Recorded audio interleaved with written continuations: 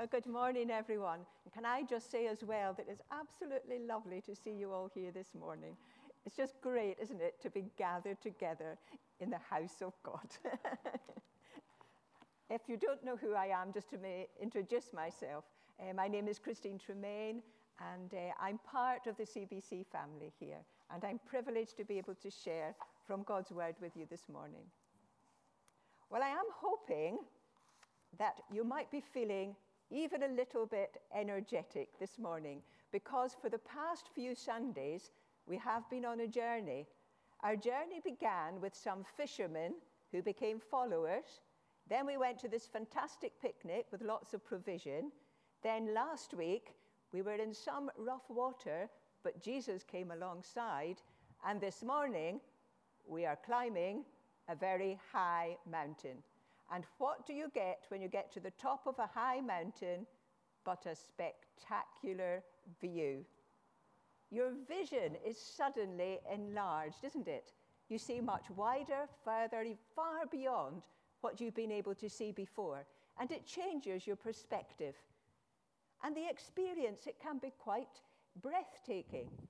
And it can remain with you because you realize that actually you're something far bigger and greater in the whole span of life than just yourself.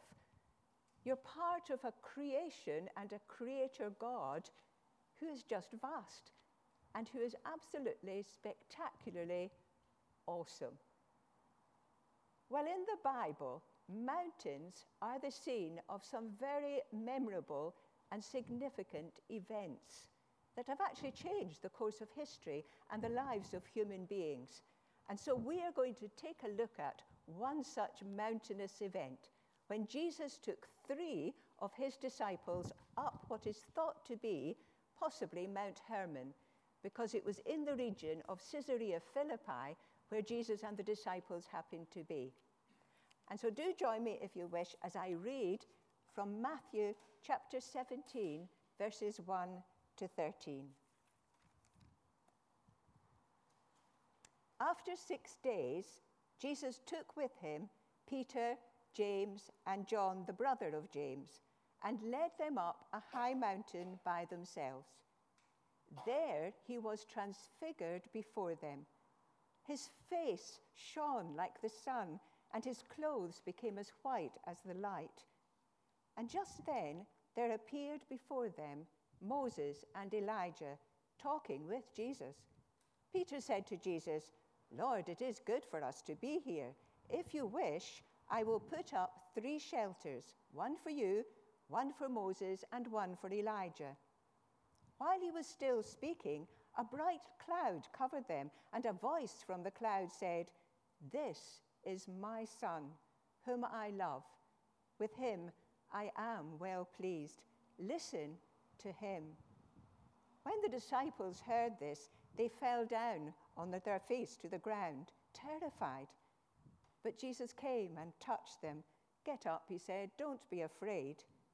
And when they looked up, they saw no one except Jesus. As they were coming down the mountain, Jesus instructed them, "Don't tell anyone what you have seen until the Son of Man has been raised from the dead." The disciples asked him, "Why then do the teachers of the law say that Elijah must come first?"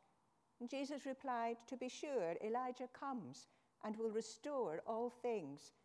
But I tell you, Elijah has already come, and they did not recognize him, but have done to him everything they wished. In the same way, the Son of Man is going to suffer at their hands." Then the disciples understood that he was talking to them about John the Baptist. Well, what happened on this mountain had great significance for Jesus himself, significance for the disciples who were with him, and it has great significance for you and for me, for our lives. And that's the journey and the direction we're taking this morning.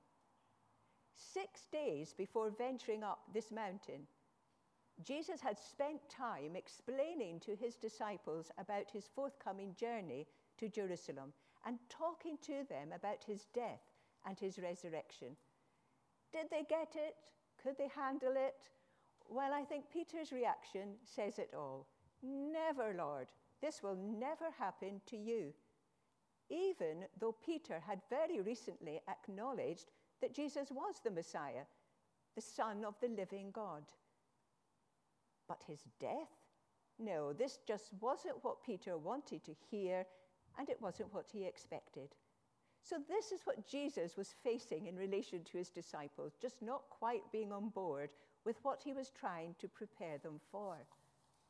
And so he brings with him Peter, James, and John, and he leads them up this high mountain. I wonder what was going on in the mind of Jesus the man as he climbed higher. Was he now thinking about how he was fast approaching the final part of his journey here on earth and facing the prospect of his death? I wonder, was he thinking about the prophet who said that he had to be a man of sorrow and acquainted with grief? What's the expression we use? Death was staring him in the face. And he did know that it would involve suffering. Would he have to go through with this? And yet, his heavenly Father and all humanity depended upon him alone to deal with this horrendous problem of sin. A lot to think about for him and to process. And he was human, after all. And we know that Jesus did struggle with the thought of his death and all that it would involve. And yet there was no other way to bring people back into a relationship with the Heavenly Father again. And we are told then that as Jesus stood on this mountain with his disciples, the unexpected happened. Jesus was transfigured. The word for transfiguration in Greek, which I won't try and pronounce, but the word is very close to our word, metamorphosis, meaning to transform or to change into another form. And what I find really interesting is that it also means to change the outside so that it matches what is inside. And we are told that the outward form of Jesus changed. Verse 2, his face shone like the sun, powerful, and his clothes became as white as the light. And there is a sense here of sheer, pure radiance just oozing from within Jesus and through Jesus, a radiance displaying inner and outer holiness, the splendor and the glory of heaven. The inside and the outside form were one and the same, dazzlingly powerful and spectacularly awesome. Jesus is experiencing his divine heavenly glory being revealed in all its fullness. One writer put it this way: the glory of God is the manifest beauty of his holiness. It is the infinite beauty and greatness of God's manifold perfections. Wow. And in Hebrews 1:3, we read this: Jesus is the radiance of the glory of God and the exact representation of his nature. And that is what is being revealed on this mountain in all its splendor. What a powerful affirmation of his identity, of who Jesus is, both for Jesus himself and for these disciples who were witnessing this. A supernatural transformation, giving a glimpse beyond the earthly horizon, a glimpse of the heavenly resurrected body and of the heavenly kingdom that was to come. Yes, there is more to life than this present world. For Jesus, it was a recognition of who he was, where he had come from, where he belonged to, and where he would return to the right hand of the Father. How significant for Jesus, the man who was fully God. And then we are told more of the unexpected happened.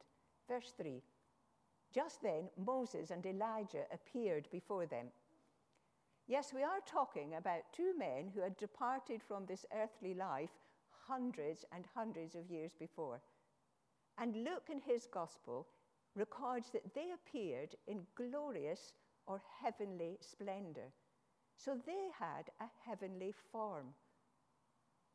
And they started talking with Jesus. Why Moses and Elijah? What is the significance of their presence here? I don't know about you, but I have always pictured them standing one on either side of Jesus, and Jesus is in the center. Because Moses and Elijah represent two of God's pillars from the past, two Old Testament pillars. Moses, who represents the law, and Elijah, who represents the prophets. And their presence with Jesus would certainly serve to support him, affirm, encourage, and strengthen him at this important moment in time for him.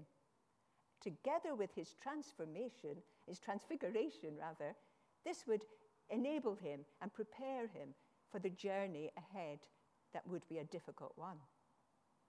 So we have Moses, and you will remember he encountered the presence and the glory of God on Mount Sinai when he received the Ten Commandments, the law.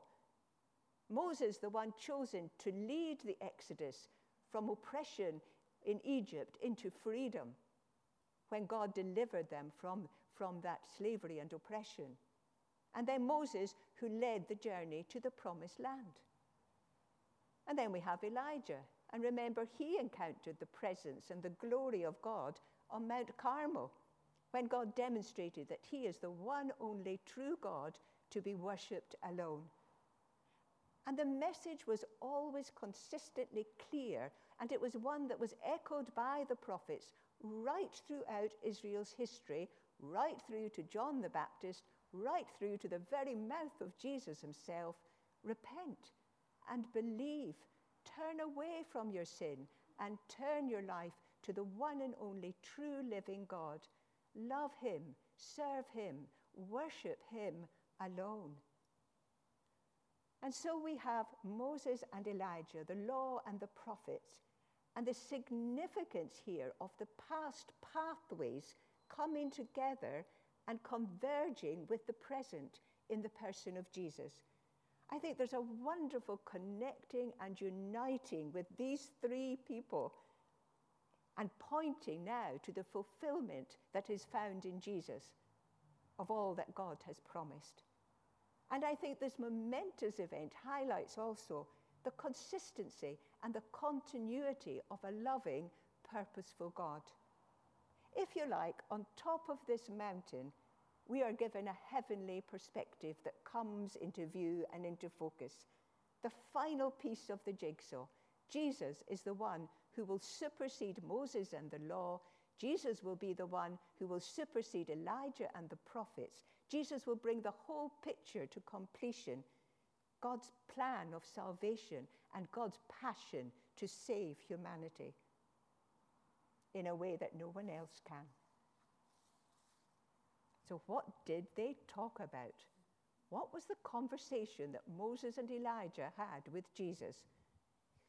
Well, in Luke 9:31, we read, they spoke about his departure, which he was about to bring to fulfillment at Jerusalem. In other words, they spoke to him about the importance of his death and what it would accomplish. So as well as their presence there supporting Jesus, wouldn't their words also do the same? Did they affirm and encourage him to keep going on this difficult journey that lay ahead? I'm going to use my imagination here, so I hope you don't mind. But would Moses have said something like this? Keep your focus, Jesus. Keep your eyes on your Heavenly Father, on your purpose and on your goal. My focus was distracted by my pride, my fear, my disobedience. But you, Jesus, are the great I am. Your obedience to God the Father will rescue and save humanity. You are the Lamb of God, the all-sufficient sacrifice for sin. You, Jesus, will endure the cross for the joy of knowing that your death and your resurrection will open the doorway to a new promised land and an eternal kingdom. You are the great high priest, the King of kings, the fulfillment of all that has gone before. And you, Jesus, will bring a new covenant written on human hearts, and you will make all things brand new. And what about Elijah? What might he have said? Oh, well, after Mount Carmel, I nearly lost my focus and my direction to fear and to deep, deep discouragement. I was at such a low ebb, I nearly gave it all up. I nearly threw in the towel until I heard the still, small voice of God encouraging me, spurring me on my journey and lifting up my spirit. But you, Jesus, you are greater than I. You will receive courage. You will be strengthened. As Isaiah prophesied, you will set your face like flint towards your purpose and your goal, and you will fulfill all that the prophets promised from God. You are the one we've all been waiting for, the promised Savior of the world. Moses and Elijah, these two Old Testament pillars whose lives had been part of a much greater picture in God's plan and purpose. And their presence with Jesus was a sign that everything according to God's amazing plan was now coming to fruition. How significant for Jesus. And what an absolutely breathtaking view is being revealed on this mountain. A view of an awesome God encompassing the past, the present, the future. It is a breathtaking view of God's expanding vision and his passion for humanity's salvation. And it is a God who can be trusted to keep his word and to accomplish what he promises. And for Jesus, he is at the center of it all. The Son and the gift from the Father. So what's the significance for the disciples? Well, they were being just caught up in the magnificence of being in the presence of Jesus' divine radiance and glory being revealed. I reckon their jaws dropped open very wide. Mine would have. One of the gospel writers indicate that Peter just couldn't think what to say. For once, he was lost for words. And then he made this suggestion to build shelters, one each for Jesus, Moses, and Elijah. And it could have been he was thinking, this is a great experience, I'm going to prolong it. Who wouldn't blame him for that? It was literally an out-of-the-world encounter and experience. But some commentators think that Peter may also have been thinking about the festival of shelters, when the Israelites would build tents in celebration of how God provided them with his presence and his provision during the wilderness journey. And they would build these tents and live in them to remember that and bring their harvest gifts as thanksgiving to God. Well, whatever Peter's thinking or reasoning was, events take over. Verse 5, while Peter was still speaking, a bright cloud covered them, and they were all enclosed in the cloud of God's presence, in the same way that Moses had himself experienced in his lifetime. And I think this is a beautiful and powerful image of intimacy, being enfolded and embraced in the light of the presence of God. And they hear the voice of God. This is my Son, whom I love. With him I am well pleased. Such affirming words for Jesus himself, which he heard right at the beginning of his ministry at his baptism. And now once again, the Father is honoring him as he reaches the pinnacle of his ministry. But for these disciples, where were they? Flat on their face on the ground. Who wouldn't be? And they were terrified. But such reassuring words and touch from Jesus to get up, don't be afraid. And when they looked up, they saw no one except Jesus only. How significant. Their focus was on him. And their whole experience and encounter all about Jesus, the Son, the radiance of God's glory. Would they forget this in a hurry? No. All that happened on this mountain would be indelibly imprinted on their hearts and lives, and the impact would go with them into their future ministry. Going down the mountain, Jesus instructed them not to say anything about what had happened until after the resurrection, because he knew that they and others would only understand and get the full big picture of the wonderful gift of his salvation. And if you press the fast forward button and go and have a look at 2 Peter chapter 1, 16 to 19, you can read that for yourselves and it's there for us to take on board. Peter's testimony, referring directly to the experience and encounter of the transfiguration. We're not making up a story, says Peter. This is for real. Jesus is reality. We were eyewitnesses of his glory. He received honor and glory from the Father. We saw and heard his voice. Well, they didn't see, but they heard his voice. They saw his glory. And they said it was on this sacred mountain. Isn't that interesting? And then John's testimony. He alludes to the transfiguration. John chapter 1, have a read of that. The Word became flesh and dwelt among us. We have seen, or we beheld, we looked upon, we were absorbed, we were captivated by his glory, the glory of the only begotten Son of the Father, full of grace and truth.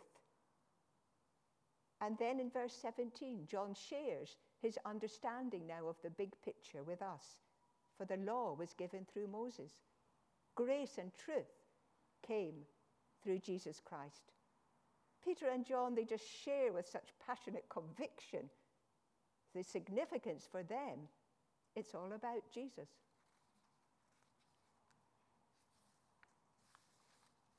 And last but not least, what's the significance for your life and mine, for our lives? Well, I think on this mountain, we are given such a wonderful view of who God is. And I would sum it up in 3 words. Our God is powerful, our God is purposeful, and our God is personal. We are being given a powerful view of divine revelation and a clarity of who Jesus is. The radiance of God's glory and the doorway of our salvation. How important it is for us in a world that can have quite a distorted view at times of who God is and who Jesus is, that we as disciples uphold a clear understanding and a clear view, a highly esteemed view of who he is, and be willing to share that with others as opportunities arise. Our God is powerful. Our God is purposeful. All that took place on this mountain speaks volumes of how he planned for your salvation and for mine. His heart of love determined and shaped these plans that span right throughout Old Testament history to Jesus, our Savior. And by his grace, by his loving grace, we are invited and incorporated to come and to be part of his big picture and his purposes within the kingdom of God. How significant and awesome is that? Powerful, purposeful, and so very personal. And I think for us there is something really significant about how Jesus personally and intentionally led his disciples to a place away from it all, to be with him. Being in his presence led to a deeper understanding, a deeper awareness, a greater revelation of God himself. It was a sacred, holy encounter, and it impacted and changed their lives, their discipleship, and their whole ministry. How significant for us. I wonder, do we have a mountain equivalent? That place or that space when we intentionally come to be with and focus upon Jesus, to listen to him and respond to him. And I'm asking these questions to myself. Are we intentionally pursuing our journey with him? Are we being open and eager to discover more, to spiritually see, to spiritually hear from him? I wonder, are we engaging and participating in this intentional journey that Jesus has for us to be transformed? Because that is what is to be happening on our journey. 2 Corinthians 3:18 tells us this, and we all who with unveiled faces contemplate the Lord's glory are being transformed into his image with ever-increasing glory which comes from the Lord who is the Spirit. And that word transformed is exactly the same word in the Greek as is mentioned in the transfiguration of Jesus when he revealed his radiant holiness. This is the journey for us that we are called to participate in and to experience his transforming grace in our lives, being changed to be like Jesus so that our inner life and our outer life come to that point of being the same match. And one day, we will stand complete in him, clothed in heavenly splendor. What a spectacular view we will all have then in his presence. Shall we pray?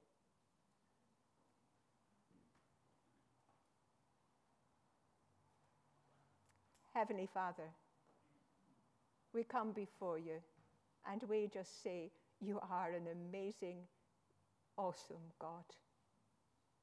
All powerful, all purposeful, all personal. And as you look upon each one of us this morning, you see exactly where we're at. You see our hearts. And you have a heart for each one of us. So come by your Holy Spirit, embrace and enfold us with your presence, Lord. Touch into our lives with more of you. Reveal to us who you are in all your splendor. Let the light of your presence open our eyes and our hearts to more of you, so that we can journey and be transformed to be more like Jesus. So come. Let your presence rest upon us.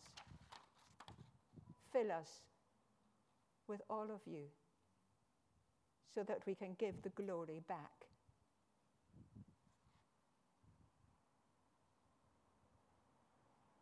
For yours is the kingdom, yours is the power, and yours is the glory. In Jesus' name, amen.